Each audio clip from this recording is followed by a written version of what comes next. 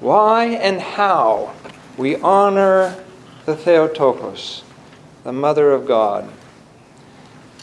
We are on the eve of the Feast of the Virgin Mary, and to celebrate her falling asleep. And we've been preparing for the last 2 weeks for this event by prayer and fasting. And we read in the Bible that the Virgin Mary, in her song, when at the Annunciation, she says, because of the Incarnation, from now on, all generations will call me blessed. For he who is mighty has done great things for me, and holy is his name. Now this is a good place to begin because it explains why, as a figure, the Virgin Mary plays so prominently in the life of the Church. We see her everywhere. We see her on the iconostases with Christ the child. This represents the Incarnation. We see her in the apse, prominently displayed in the altar. This is to show that she is the link between the heavens and the earth. Just as in the prototype, Jacob's ladder, where the angels ascended and descended from heaven, so too God took on flesh from the Virgin Mary and descended into our midst. We go on and read in that same song of the Virgin Mary that his mercy extends to those who fear him from generation to generation. And that is the witness of the Church, still experiencing God's mercy and God's forgiveness and healing power to those who follow him in reverence, i.e. in fear. And this is how the Church honors the Virgin Mary. So, as we sing in our hymnography, and as we have sung for the past 2 weeks the hymns of the Virgin Mary, we listen to the prayers that we sing. A fervent prayer, and wall most unshakable, a merciful spring and shelter of all mankind. Fervently we cry to you, Theotokos, Our Lady. Come to us, and from all dangers now deliver us, the only protection who speeds to us. We recognize in the Virgin Mary the Mother of God. We call her the Theotokos.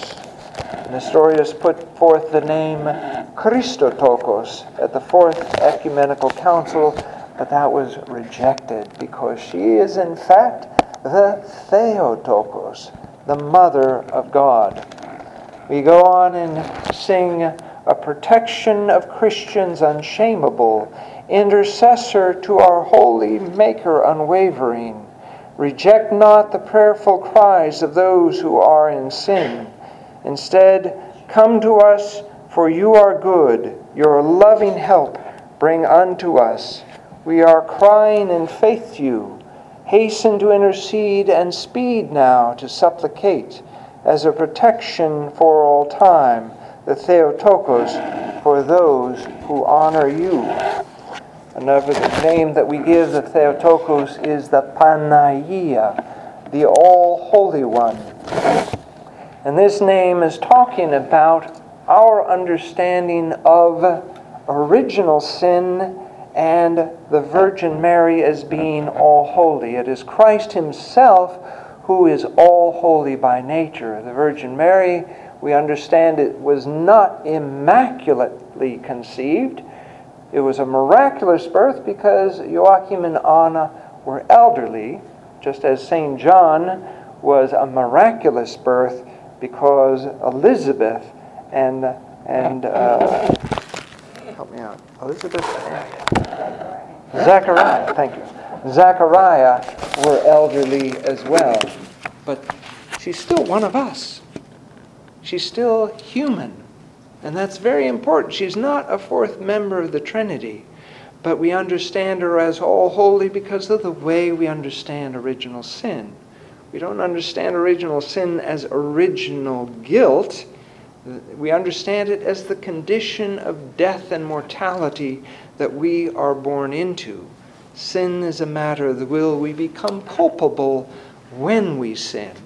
So we see the Virgin Mary as our example, and that's why we hold her up to high esteem, because of her yes to God, because of her example to God and to us. So we honor her as the Mother of God.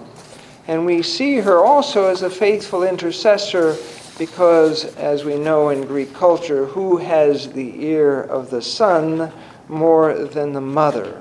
She is able to get his attention because he is her mother and she has influence. And we see this demonstrated at the feast of the wedding of Cana, where she was able to trigger his earthly ministry even though he was not ready to at that point in his ministry.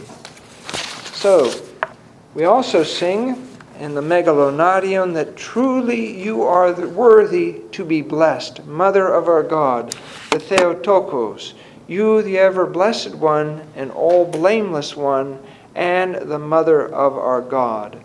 For the past 2 weeks, as I said, we were in the middle of summer, but the Church honors the Virgin Mary by helping us prepare through fasting and prayer, evening paraklesis services, to honor her. And if you follow the Church, and if you do as it directs, you will be a changed person, and you will experience through the struggle of fasting and the effort of prayer a deeper understanding of who the Virgin Mary is within the Church and what she means to us. So may we gather tomorrow to celebrate the falling asleep of the Virgin Mary. In the name of the Father, and of the Son, and of the Holy Spirit.